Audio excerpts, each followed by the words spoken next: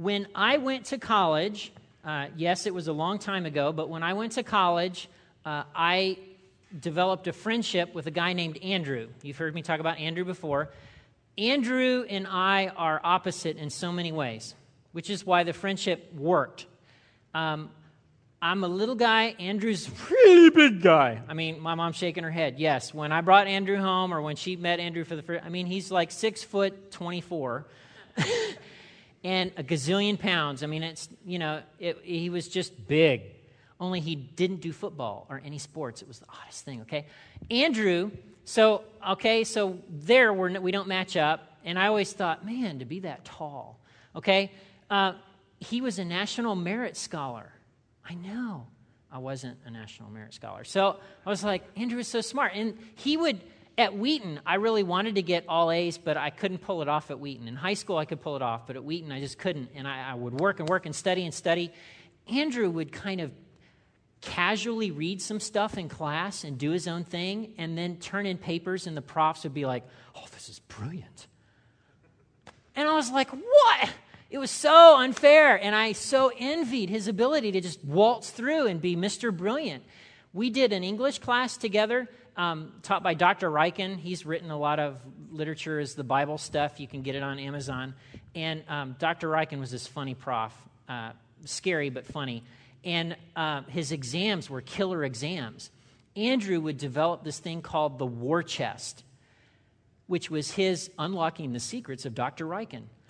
And he'd put it together like 2 nights before the exam, and all these other students. And sure enough, every question that he said, Riken was on there. He was like dead on 90% of the time. And so, good or bad, intentional or not, I spent a lot of college time comparing myself to Andrew. And a lot of times I was like, man, Andrew's just smarter, taller. This summer, I've spent a lot of extra time at the swimming pool. Why? Because my wife is a swim coach in the summer. So I've noticed like lack of muscle for me. I had a plan that I was going to be ready for this pool season, and I was going to do PX90. I was. Well, for guys, most of us, the one big muscle is the one right here, right? Okay, and the belly muscle. And hey, don't knock it, ladies, because the way to a man's heart is where? Oh, see, okay, there is a connection. But I researched, and I discovered that I'm this classification in bodybuilding circles called an ectomorph, which means that I could basically freebase that protein powder stuff. I will never gain weight. Literally, you could hook up an IV with the protein powder stuff from the health food store, and the bulking up ain't going to happen. It's just, so, okay. So, I have muscle envy. Now, as a pastor this gets a little pernicious because I'll often compare myself, like if I'll listen to a sermon by Andy Stanley, and I'll just be in awe, and I'll be like, whoa. Or Pete Heiss from Quest, or Craig Groeschel, who's got like 5,000 churches all over the world and some on Mars. I didn't even know there were people on Mars, but he's got a satellite campus there. And so I'll compare myself to people 10, 15 years down the road from me, and then I'll go, man, if I wish I could preach like that, or, I wish God would use me like that, or, And so, of all the weeks, it was funny. I go to this leadership conference called the Catalyst Conference, and they send me books all the time, boxes of books, about once every 2 months. And in the box this week, ironically, was a book by this 24-year-old pastor who started a church in North Carolina and grew it to like 6,000 people in 24 months. I know, in the Raleigh-Durham, so it's a big city. And, I think the title of the book was The Sun Stands Still. It stood still for me, it can for you. It's one of those kind of books. I put it back in the box and closed the box. I was like, I don't need to read that, okay? I say all that to say, at times, I struggle with comparing myself to other people. And you do too. It's the woman at work who's dropped 30 pounds. Come on. And you do the comparison game. Or the neighbor who drives up in the brand new car with the new car smell. And you think, oh, I want one of those. Or your brother or sister who runs faster, or no matter what, they're the ones who get all the A's, or their mom or dad's favorite, or whatever, okay? And all of us do this comparison thing. And as the killer thing about it is there's always somebody who has more than we have, who does stuff better than we do, who can run faster, who is simply better. It's just the case. And when we do that kind of comparison thing, it turns out being bad, doesn't it? There's actually a word for it. You know what the word is? Envy. That's exactly what it is. And I got this Wikipedia definition of envy. Envy, also called invidiousness. Try that at work. You know, I think, Lurleen, your problem is that you're being invidious. Is it terminal? Yes. Envy is best defined as an emotion that occurs when a person lacks another's perceived superior quality, achievement, or possession, and either desires it for themselves or wishes the other person lacked it. There you go, envy. Best defined as an emotion that occurs when a person lacks another's perceived superior quality, achievement, or possession, and either desires it or wishes the other lacked it. In Christian circles, this actually gets amplified because within Christian circles in America, we have this thing, the perfection game. Because in Christian circles, in church settings, you know some woman who's like the perfect Christian wife. And, you know, she has the air. And when you do the ladies' Bible study and she talks about how they've got like the Bible verses on the wall and she's doing all this stuff and her kids can name all 5,000 books of the Bible. There's only 66. But they can name all of them in order with a psalm or a limerick. And you're like, well, I can't do that. And again, in Christian circles, there's the perfect family. You know, they're the ones whose kids, yes, sir, no, sir. They're just so polite and, you know, they're well-mannered and adjusted. And then you've got your kids and you think, ooh. You know, what you know, because again, it's this perfect thing that goes along. Or there's a friend at church or in small group, and they're the friend who, you know, they just walk with God all the time. They're always on the mountaintop. And you're like, I would take a hill, really, just a speed bump. And I'd be, Lord, give me a speed bump, and I'm yours for the next decade. I mean, you know, but they're always up there with Elijah and Moses and Jesus, and, you know, and it gets ramped up in Christian circles. The comparison game is never fun, is it? It's just never fun, because we always end up comparing ourselves, most of the time, to people who have more, who are further along, who are better, stronger, faster. You know, how often do you really compare yourself to like a homeless person? I mean, it's just, you know, percentage-wise, it just doesn't factor in there. And so when we do the comparison game, we always compare up. That's what we tend to do, because that's how things work in America. Jesus' closest friends, by the way, struggled with envy in the comparison game. Two of them, the more famous ones, John and Peter. And so if you brought a Bible today, I want you to open it to the Gospel of John, John chapter 21. This is my favorite. I love this book of the Bible. It's my favorite book. This is why my son is named John. We named him after the Gospel of John. I just love this gospel. Okay, so we're in John chapter 21, and chapter 21 is kind of like an epilogue. So it's this add-on chapter at the end of the gospel, and John's kind of bringing up some themes that he talked about in the first 20 chapters. It's kind of like the last film in the Lord of the Rings trilogy, Return of the King. After the battle, the film goes on for like another 30 minutes. You know, all the women in the theater are like, I'm ready to go. You know, but for it was very satisfying because he, you know, ties everything up in that last half hour. Well, that's kind of what John does in chapter 21. He ties all these things together in kind of an epilogue.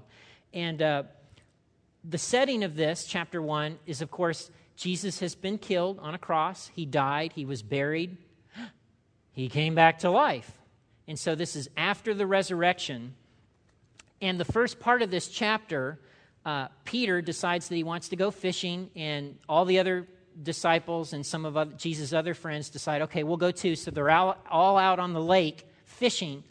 And this guy is along the shore. They can't see him real well. And he's like, you know, calls out, hey, you catch any fish? No, it's a bummer night, you know, stupid idea, blah, blah. And he's, well, hey, throw your net on the other side. Are you a rocket scientist? So, you know, they do. And, of course, they catch so much fish they can barely bring the net in. Well, Peter immediately is like, oh, I know who that is. Jumps in the water, swims to shore, and sure enough, it's Jesus.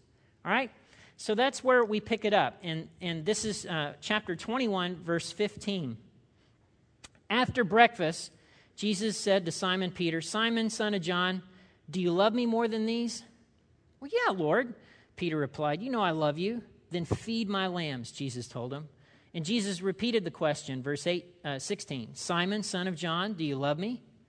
Well, yes, Lord. You know I love you. Then take care of my sheep, Jesus said. Once more, verse 17, Jesus asked him, Simon, son of John, do you love me? Peter was grieved that Jesus had asked the question a third time. Well, now, for those of you that have been Christians a long time, you know there's like this debate, the first two times in the Greek, the word used is agape, and the last time there's phileo and blah, blah, blah. You could get into that. I'm not, because I think when Jesus and Peter were talking, they probably spoke Aramaic. And seriously. And so whatever's in the Greek, probably, there's no connection. And think back to when you were a kid for a moment, or a teenager, and your mother asked, have you cleaned your room? Yeah. And, no, have you cleaned your room? Yes, Mom. The third time she asked, aren't you a little peeved? What, you don't believe me? What is the issue here? Can you not hear? Are your ears not working? I said to clean my room, okay? So no wonder, Peter, by the third time, he's getting a little agitated. And so then Jesus lays out something pretty significant. The second part of verse 17, Peter was grieved that Jesus asked the question a third time. He said, Lord, you know everything. You know I love you. And Jesus said this, then feed my sheep. The truth is, when you were young, you were able to do as you liked and go wherever you wanted to. But when you're old, you'll stretch out your hands and others will direct you and take you where you don't want to go. Jesus said this to let him know what kind of death he would die to glorify God. And then Jesus told him, follow me. Well, then Peter, out of his peripheral vision, notices John, his friend John, standing there. And Peter does a classic thing that we've all done, which is, what about him? What? You mean I'm going to do this death thing and, it's going to be bad and, what about him? And this, okay, I love what Jesus said. If I want him to remain... let's go back. Peter turned around and saw the disciple Jesus loved following them, the one who had leaned over to Jesus during the supper and asked, Lord, who among us will betray you? And Peter asked Jesus, what about him, Lord? Verse 22, if I want him to remain alive until I return, what's that to you? You follow me. I get a lot out of this little interchange. I really do. On the one hand, you've got this beautiful thing about personality and differences in uniqueness playing out between Peter and John. Peter's impulsive. He's an impulsive guy. I mean, all you have to do is read the Gospels, and you see that. Hey, Lord, you want us to nuke him now? I'll call down fire. I'm ready, baby. Ching. He's just go with the moment Peter. But he's clearly a natural leader. In the very first part of this chapter, it's Peter who decides he wants to go fishing, and everybody else goes. If Peter decided he wanted to take up basket weaving, they all would have been basket weaving. I mean, he's a leader. John, on the other hand, John is quiet and unassuming. He's a contemplator and a thinker. It's why the Gospel of John is such a rich book, a rich gospel compared to the other three. And so they're so utterly different. Remember when the women reported that Jesus wasn't in the tomb? Who are the people racing to the tomb? Peter and John. You think there's a little bit of a contest to see who could get there first? And in the Gospels, we're told who got there first and who did what as a result of getting there. Okay? There's some rivalry going on. I bet there's a little bit of envy going on in this friendship. And Jesus, in his response in chapter 22, if I want him to remain alive until I return, what's that to you? In other words, hey, Peter, what happens to John is none of your business. You follow me. I spent, like I said, a lot of time at the pool this summer, and I'm the starter, so I'm the guy who does the, swimmers take your mark, beep, and then they all go, poof, and they swim. I didn't grow up swimming, but I've learned this stuff. At the meet last week, I thought I would bust a gut. I did, they line them up. I do the swimmers take your mark, beep, and they all get in the water, and there's this one girl. It's a group of girls swimming.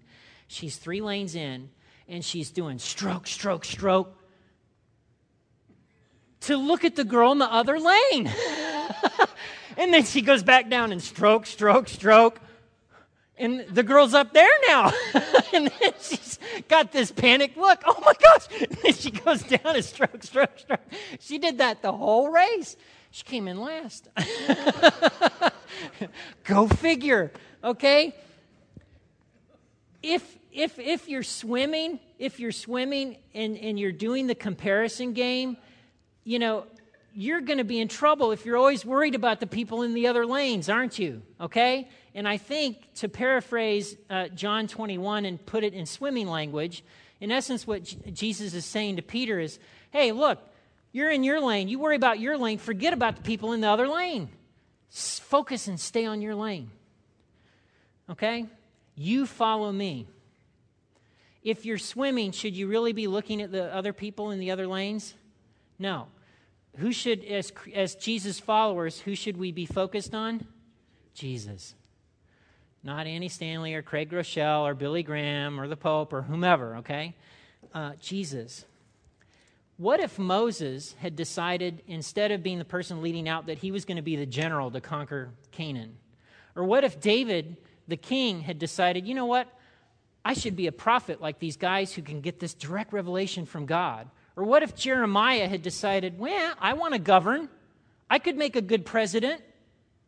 It would be crazy talk, some of those things. And yet it happens. I mean, think about it. There's 6 to 7 billion people that God's made, and no two are exactly identical. Even identical twins aren't identical. They're not. They're different. That's on purpose. There's only one you. And so, just like in swimming, if you're competing against anybody, you're really just competing against yourself. All right? So here's where the rubber hits the road. Let me ask some questions. Here's my first question. If you've struggled at times with the comparison game, maybe it's with a family member, a brother, sister who has more, has gone farther, faster, somebody at work, I don't know what it is in your sphere, in your world, rather than worrying about their lane and how fast or slow they're going, what's the last clear thing God told you to do? I mean, really, that's the benchmark. And if you have to go back a decade or more, go back a decade or more. But what's the last clear thing God told you to do? Do that and stop worrying about the people in the other lanes. And here's my second question. Suppose for a moment that you were to become better, faster, stronger, just like these other people in these other lanes. Would that somehow mean that God loved you more as a result of it? Does his love grow as you get faster in the swimming lane? No. Okay, so get your eyes off the person in the next lane. And a great way to do that, by the way, is reading the Bible, because you start hearing from God. And it may take a while. The first time I started reading through the Bible, I started reading in Matthew. I got 6 chapters in before I heard God speak to me. I mean, I don't know how long it will take for you. Maybe it will take quicker. Maybe it'll take longer. But God does speak as you're reading his word. See, you and I live in a culture that celebrates celebrity and success. And it's how many followers do you have on Twitter? Well, if you're Ashton Kutcher, you know, you've got 6 billion followers. Not even Obama has that many. Okay? And so we live in a society that celebrates those things. And if you don't have 6 billion followers on Twitter, you're tempted to think, well, gee, I don't amount to much. But again, that's crazy talk, because you're doing the lane comparison thing. Why is this important? Here's why this is important. When you and I get to the other side, and I'm talking about, the other side, as vis-a-vis heaven, the resurrected life. When you and I get to the other side, God's not going to ask you or me and hold you or me to a standard of somebody else, your brother. Well, why weren't you like him? Or why weren't you like your parents? Or why didn't you do what Billy Graham did? God didn't create 7 billion Billy Grahams, did he? We're not all identical, are we? Okay? The question that he's going to ask you and me is, did you do what I asked you to do? And really, we get a glimpse in the thing in John chapter 21, and it's repeated in other places. You follow me.